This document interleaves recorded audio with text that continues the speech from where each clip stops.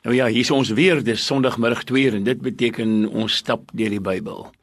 En ons stap saam met ons toerleier, Dr Soon Zevenster, goeiemiddag. Goeiedag Marius en al ons geliefde luisteraars, baie dankie dat u alles verdra en saam stap. Ons waardeer dit. Padkaarte oop daar op Job 1 of 2 rond en ons sal seker daar in die omgewing rondstap.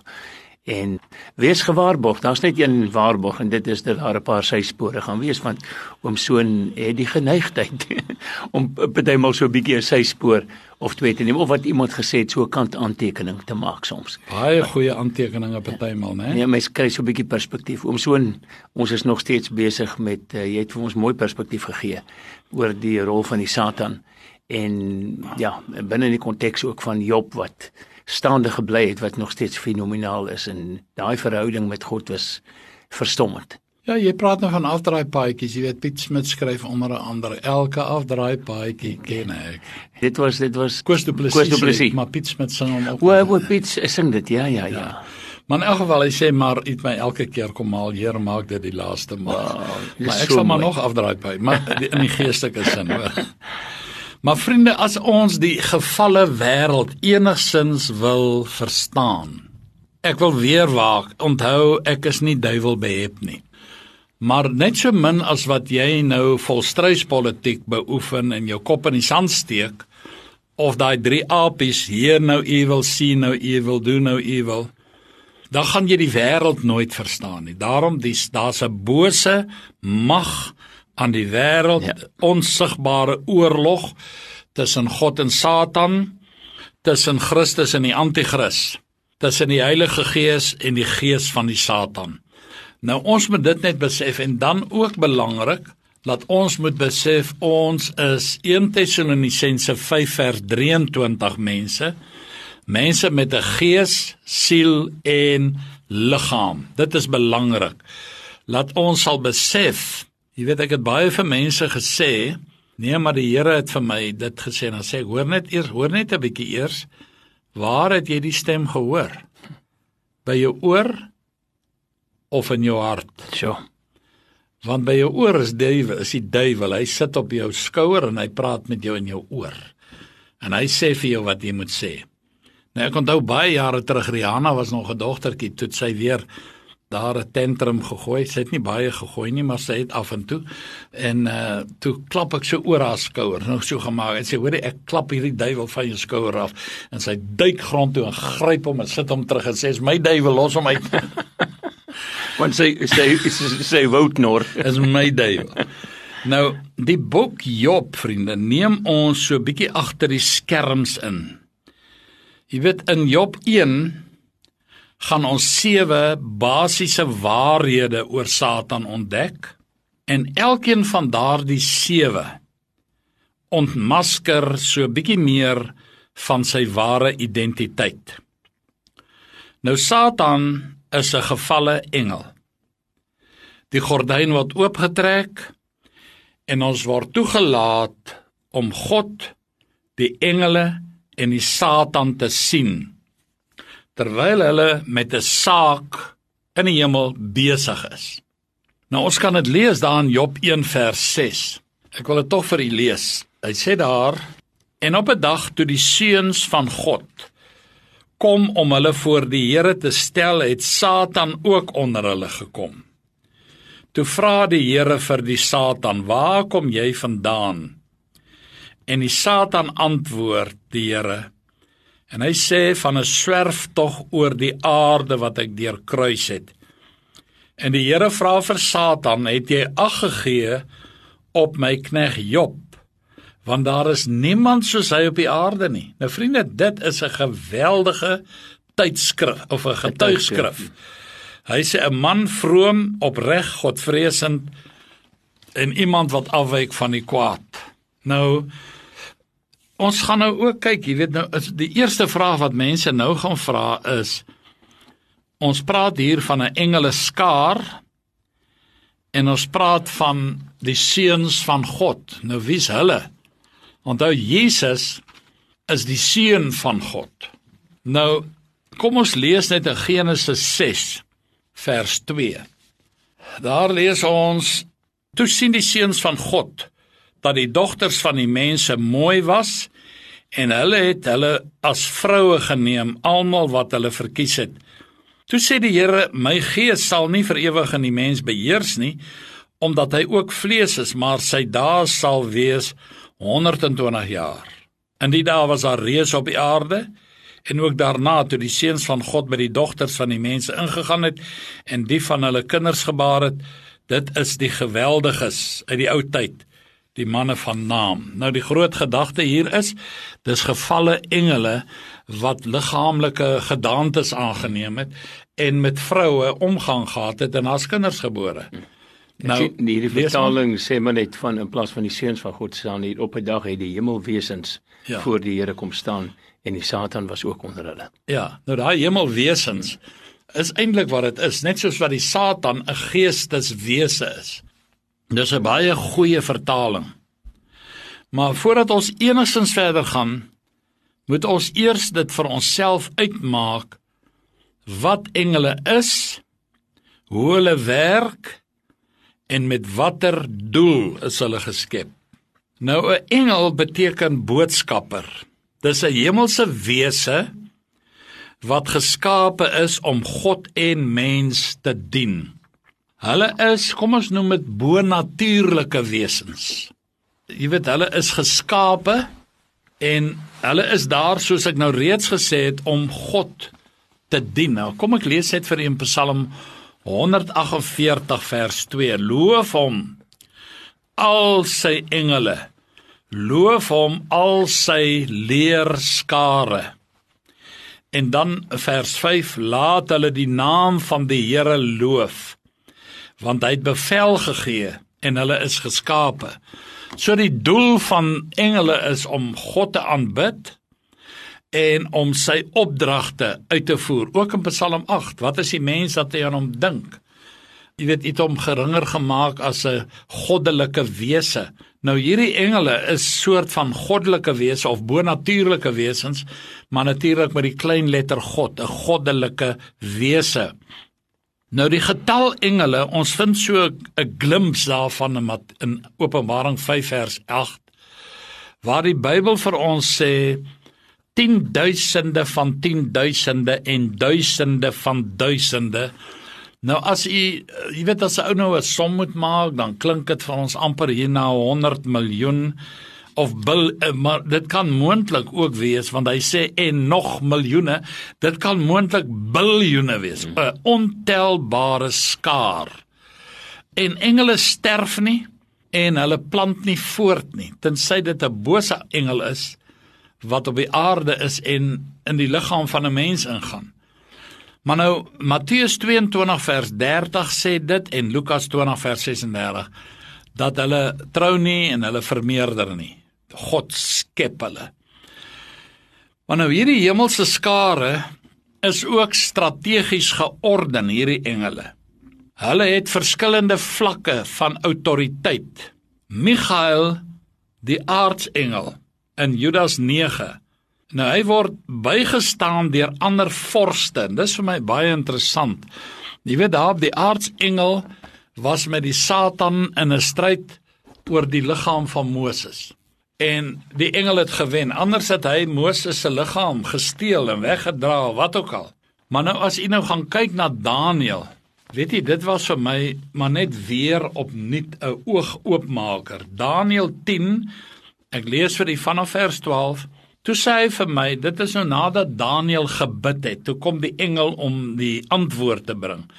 Toe sê hy vir my, wees nie bevrees nie, Daniël, want van die eerste dag af, dat jy jou hart daarop gerig het, om ag te gee en jou voor die aangesig van jou God te verootmoedig, is jou woorde gehoor, en om jou woorde ontwil het ek gekom.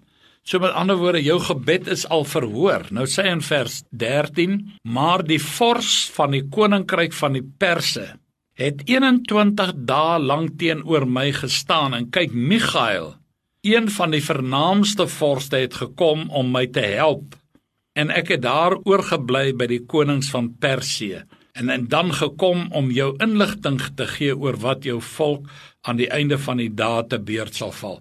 Sodat dit die engel 21 dae geneem om vir Daniël die boodskap te bring, want hy was teëgestaan deur bose magte. En jy weet, ons sal nooit weet wat gaan in die wêreld rondom ons aan nie. Dit is 'n oorlog. En hierdie engel moes sê, jy weet, ek kon al 21 dae terug hier gewees het, maar dit was 'n stryd om by jou uit te kom. En dan sien ons ook in Daniël 12, 1 vers 1, dit is nou in die laaste dae, wanneer die volk Israel op die randjie van algehele uitwissing is, as jy Sagaria 13 en 14 gaan lees, selfs hoofstuk 12, hy sê, en in die tyd sal Michael die groot vors, wat oor die kinders van jou volk staan, optree. Dit sal 'n tyd van benoudheid wees, soos daar nie gewees het, vandat 'n volk bestaan het, tot op die tyd nie, maar in die tyd sal jou volk gered word, elkeen wat in die boek opgeskrywe staan. Weer 'n engel, wat teen die magte van die antichrist en die Satan moet kom staan, en die volk Israel verdedig. Want onthou, hulle is God se oogappel, of ons dit nou wil weet of nie, en of mense met ander sieninge dit wil weet of nie, al wat ek weet is, dis 'n werklikheid, en die Here sal sorg, dat sy volk behoue uitkom. Ek lees vir u net vinnig in Kolossense 1 vers 16, ook 'n belangrike uitspraak. Hy sê, want in hom is alle dinge geskape, verwysende na Jesus, wat in die hemele en op die aarde is, wat eintlik die onsienlike is, trone, sowel as heerskappye en owerhede en magte, alle dinge is deur hom en tot hom geskape. En hy is oor alle dinge, en in hom hou alle dinge in stand. So, die Here is die skepper van alles, maar hy is ook die een wat dit beheer. Nou rondom die troon van God vind ons 'n groep engele wat hom dag en nag toesing, heilig, heilig, heilig is die Here God die Almagtige, wat was en wat is en wat kom. Ons lees dit in Jesaja 6, ons lees dit in Openbaring 4 vers 6 tot 7.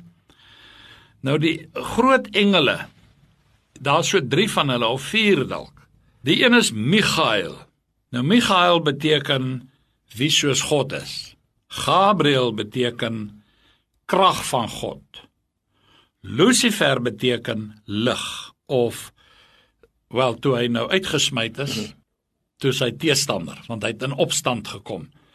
Maar dan is daar 'n engel wat ons nie baie van weet nie, en dit is Raphael. Nou, jy weet, een van die verbondsname van God is Yahweh Rafa, ek is die Here wat julle gesond maak. En nou is daar al meer kom dit na vore, daar's 'n engel met die naam van Raphael. Nou dit is Rafa met 'n L agteraan, en dis maklik om dit te ontleen, God genees. Nou die engel is dalk die draer van die boodskap van goddelike genesing.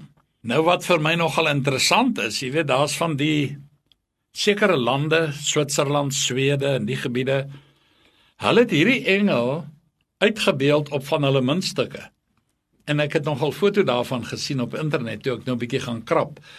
Dis interessant hoor, hulle glo, want hulle het hom beginne vereer, daar was een of ander pestsiekte of wat, en daar het 'n wondergenesing gekom.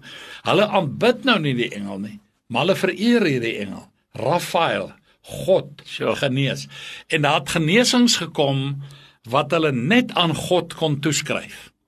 Dis 'n baie interessante syspoor, maar ons gaan nie ver af nie. Nou loop ek in die dubbeltjies. Maar weet jy, serafs is ook betrokke by God se troon, veral met betrekking tot sy aanbidding. Jy weet, ons het nou na Jesaja 6 verwys, ons kyk na Esegiel 10 vers 12, die serafs beteken die vlammendes, die wat in vuur gal is, die brandendes. Nou engele ontvang buitengewone bedieninge en opdragte om dringend en onmiddellik op te tree as dit belangrik is. Hulle hou wag oor die volke, Daniël 4 vers 17, hulle bewaak Israel, Daniël 10 en Daniël 12 vers 1, en dan ook in Openbaring hoofstuk 12, engele wat die volk Israel gaan beskerm. Hulle beïnvloed mense, leiers, in Daniël 10 vers 21, jy lees dit tot by hoofstuk 11 vers 10, gaan jy sien hoe kan hierdie engele, konings se harte neig om 'n sekere besluit te neem. Soms heeltemal teen die aard van hierdie persoon. Maar hulle gaan God se verskriklike oordeele op die aarde uitgiet tydens die 7 jaar van groot verdrukking. Dit lees ons in Openbaring 6 tot by hoofstuk 18. Jy weet waar hulle eers die seels breek en dan die trompette blaas en dan die skale uitgooi van God se grimmigheid. Dis die werk van engele. Wanneer die 7 jaar van verdrukking aanbreek nadat die kinders van God weggeneem is, dis engelewerk. En hulle gaan God se oordeele op die aarde uitgiet. Dan lees ek vir u in Hebreërs 1 vers 14. Hy sê, is hulle nie almal dienende geeste, wat vir diens uitgestuur word vir terwille van die wat die saligheid sal beerwe nie? Dis vir die kinders van die Here. Ons het elkeen ons bewaarengel. Ek kan nogal ietsie daarvan getuig, ek gaan nie weer nie. Maar daar's bewaarengele wat ons bewaar. As hulle dit nie daarvoor was nie, dink ek was van baie van ons al nie meer hier nie. Nou ek onthou net ou professor Johan Melang, hy's nou 'n jaar of wat gelede oorlede. Nou sy seun het 'n motorfiets gehad.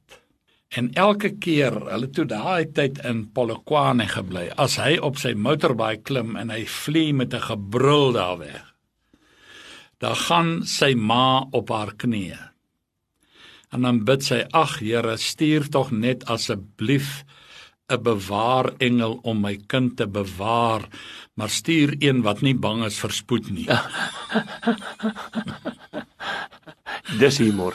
Ja, en ek dink die Here sal dit verstaan. Ek absoluut. Stuur een wat nie bang is vir spoed nie. Maar nou vriende, is dit so dat die hoë en verhewe bedieninge wat hierdie uitverkore engele het, as daar maar net van hierdie goeie engele was, wat 'n wonderlike plek sou die aarde nie gewees het nie. So. Maar nou die Satan, 'n derde van die engele mag, het hy agter hom aangesleep. Maar kom ons kyk nou weer na Job. Met ander woorde, hulle het net voor ons terug is by Job, die gevalle engele het dieselfde engele magte behou. Ja. Terwyl hulle wat Ja, maar nou hulle het is hulle mos dit presies geword. dit presies dit. Ja. Maar hulle het nog steeds daai selfde hulle het mag waar God hulle bonatuurlike geskep mag. het. Ja, bonatuurlike mag. En natuurlik nou sit in net, jy weet, soos wat die gevalle mens ook maar is. Ja. Ek gaan oor daai reeks praat die met Pinkster, jy weet. Kyk, die dag as jy van hierdie vrug eet, sal jy sekerlik sterwe.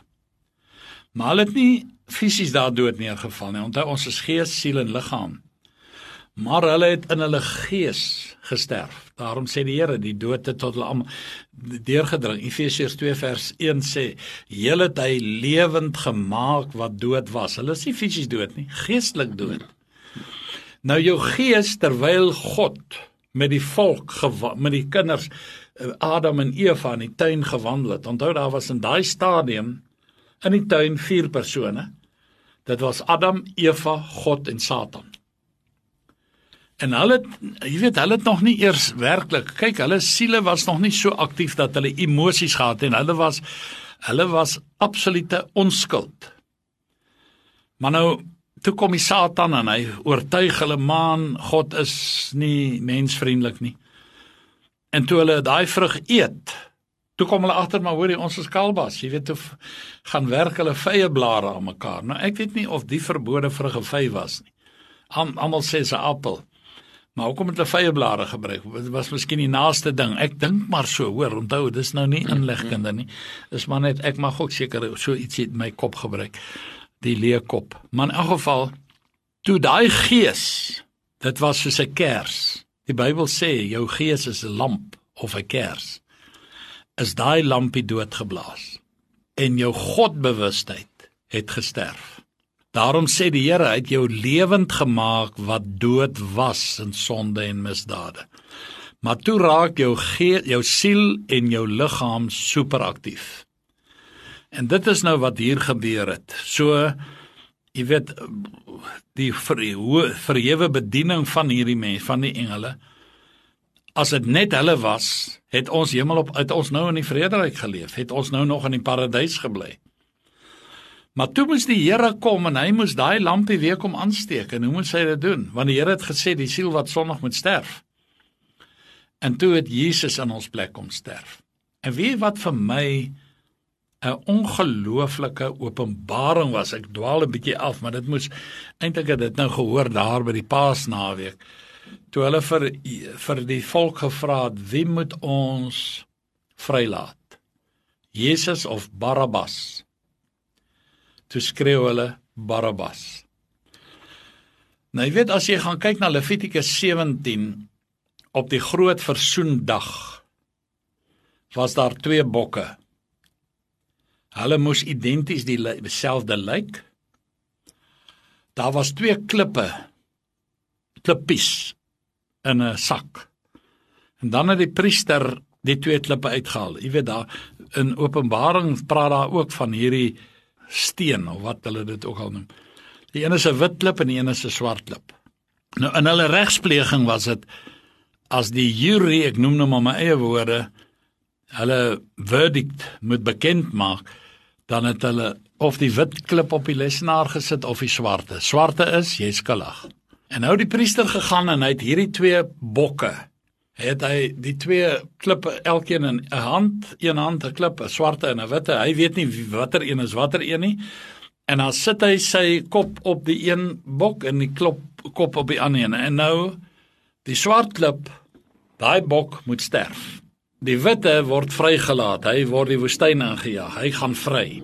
Nou is die groot ding wat vir my so aangrypend is. Kyk, Jesus, toe hy met Petrus praat, toe sê hy, salig is jy, Simon Bar Jona, wat beteken, Bar is seun en Jona is seun van Jona. Nou Bas in die oorspronklike taal beteken vader. Nou Jesus is ook genoem Barabbas. Bar is seun, Bas is vader. Net soos wat ons sê, Abba, vader. Dit beteken vader, Ba beteken vader. Barabbas beteken ook seun van sy vader. En hier staan die 2 identiese menslike bokke in eerlikheid gesê, en die een sê kruisig hom. En Jesus gaan hang aan 'n kruis as seun van God, sodat hierdie seun van sy vader ook seun van God kan word. Ja. Dis vir my amazing hierdie goed, hoor. Nou goed, nou is ons terug hierso. As daar maar net meer van hierdie engele was, die goeie engele. Maar kwaad is kwaad, jy weet. Al wat ek altyd sê is, ek dank die Here dat duisternis kan lig nie oorweldig nie. Man, al stap jy in 'n pikgiet donker vertrek en jy trek net 'n veertjie, dan moet die duisternis vlug, of 'n kers. Daar's nie eers 'n gefight in die lig oor, die donker kan nie vir die lig sê, hoor ek was eerste hier, jy weet. Hy moet vlug, en dit is gelukkig die duiwel, hy is die prins van duisternis. En as jy net 'n sprankie lig maak, want Jesus sê, ek is die lig van die wêreld, dan moet die duisternis vlug. Daarom sê die Here ook in Efesiërs 5, vroeër was julle duisternis, nou is julle lig, wandel soos kinders van die lig. Daai woord draers van lig, fout agogos, in die oorspronklike taal was die lese van ons kweekskool, draers van lig. Maar nou, kom ons praat net vandag oor die sataniese teenwoordigheid. Satan verskyn ook voor God. Jy moet onthou, vriende, Satan is nog nie in die hel nie. Ek het dit nou al 'n paar keer gesê. Openbaring sê dit vir ons baie duidelik, en Matteus 25 sê die Here, daar aan die einde, in die eindverhoor sê hy, gaan weg van my julle vervloektes, in die ewige vuur wat berei is vir die duiwel en sy engele. Daar's nog niemand nie. Hulle sê die doderyk, ja, van die mense, die afgestorwe siele, maar hulle is nog nie in die hel nie. Nou hier in Job word bloot na hom verwys as Satan. Daar word egter verskeie benamings vir Satan gebruik. En elke naam is 'n karakterbeskrywing. Ons het nou al 'n paar van hulle genoem, maar Abaddon daar in Openbaring 9 vers 11 of Apollyon, die Abaddon is die Hebreëus en Apollyon is die Grieks, beteken verwoester. Dink net aan die verwoestingswerk wat die Satan aanrig op alle terreine van die lewe, in huwelike, in die jeug, in kerke, noem dit maar op. Hy is die aanklaer, sê Openbaring 12 vers 10, Sagaria 3 vers 3. Hy is die aanklaer van die broeders. Nou wonder 'n mens net, jy weet, hoeveel keer per dag kom die duiwel daar aan by die Here en sê, hoor, het jy nou gesien wat hy ons by die radio nou weer gedoen? So ons moet so mooi loop, dat hy nie kan gaan skinder nie. En dan, as ons nou kyk, byvoorbeeld, hy is 'n teestander, 1 Petrus 5 vers 8, hy is Belial, dit beteken wettelose of deugniet, 2 Korintiërs 6 vers 15. Daai ene ou het nou die dag, hy het dit so mooi uitgedruk, hy sê, Satan, go to hell. As hy die Satan wil. Beelzebub beteken hy is die baas van vlee, of die heer van vuilheid. He's the prince of filth. Duiwel, dit is een van sy name, beteken bloot teestander, of hy word ook genoem die god van hierdie wêreld, 2 Korintiërs 4 vers 4. Hy's 'n mensemoordenaar, Johannes 8 vers 44. Hy's 'n leenaar, Johannes 8 vers 44. Hy's 'n sifter. Hy sif mense, Lukas 22. Die Here sê daar in vers 31 tot 32 vir Petrus, die Satan het vurig begeer om julle soos koring te sif, maar ek het vir jou gebid dat jou geloof nie ophou nie. Hy's 'n verblinder, 2 Korintiërs 4 vers 4, Jesaja 44 vers 18. Hy's 'n binder, hy bind mense, Lukas 13. Hy's 'n aanhitser, 2 Kronieke 21 vers 1. En dis die een wat ek nou gesoek het, 2 Timoteus 2 vers 26, hy's 'n striksteller. Soos wat 'n persoon wat 'n bokkie in die paadjie afstap om te gaan water drink, stel die mense 'n strik, of hulle vang jakkalse so, wat vir my 'n wrede ding is. Maar hy's 'n striksteller. Vriende, Satan het as engel van die hoogste rang teen God opgestaan, en hy is deurlopend teen God in rebellie, want hy wou God vervang. Ons lees dit in Jesaja 14, miskien moet ek volgende week daarby begin.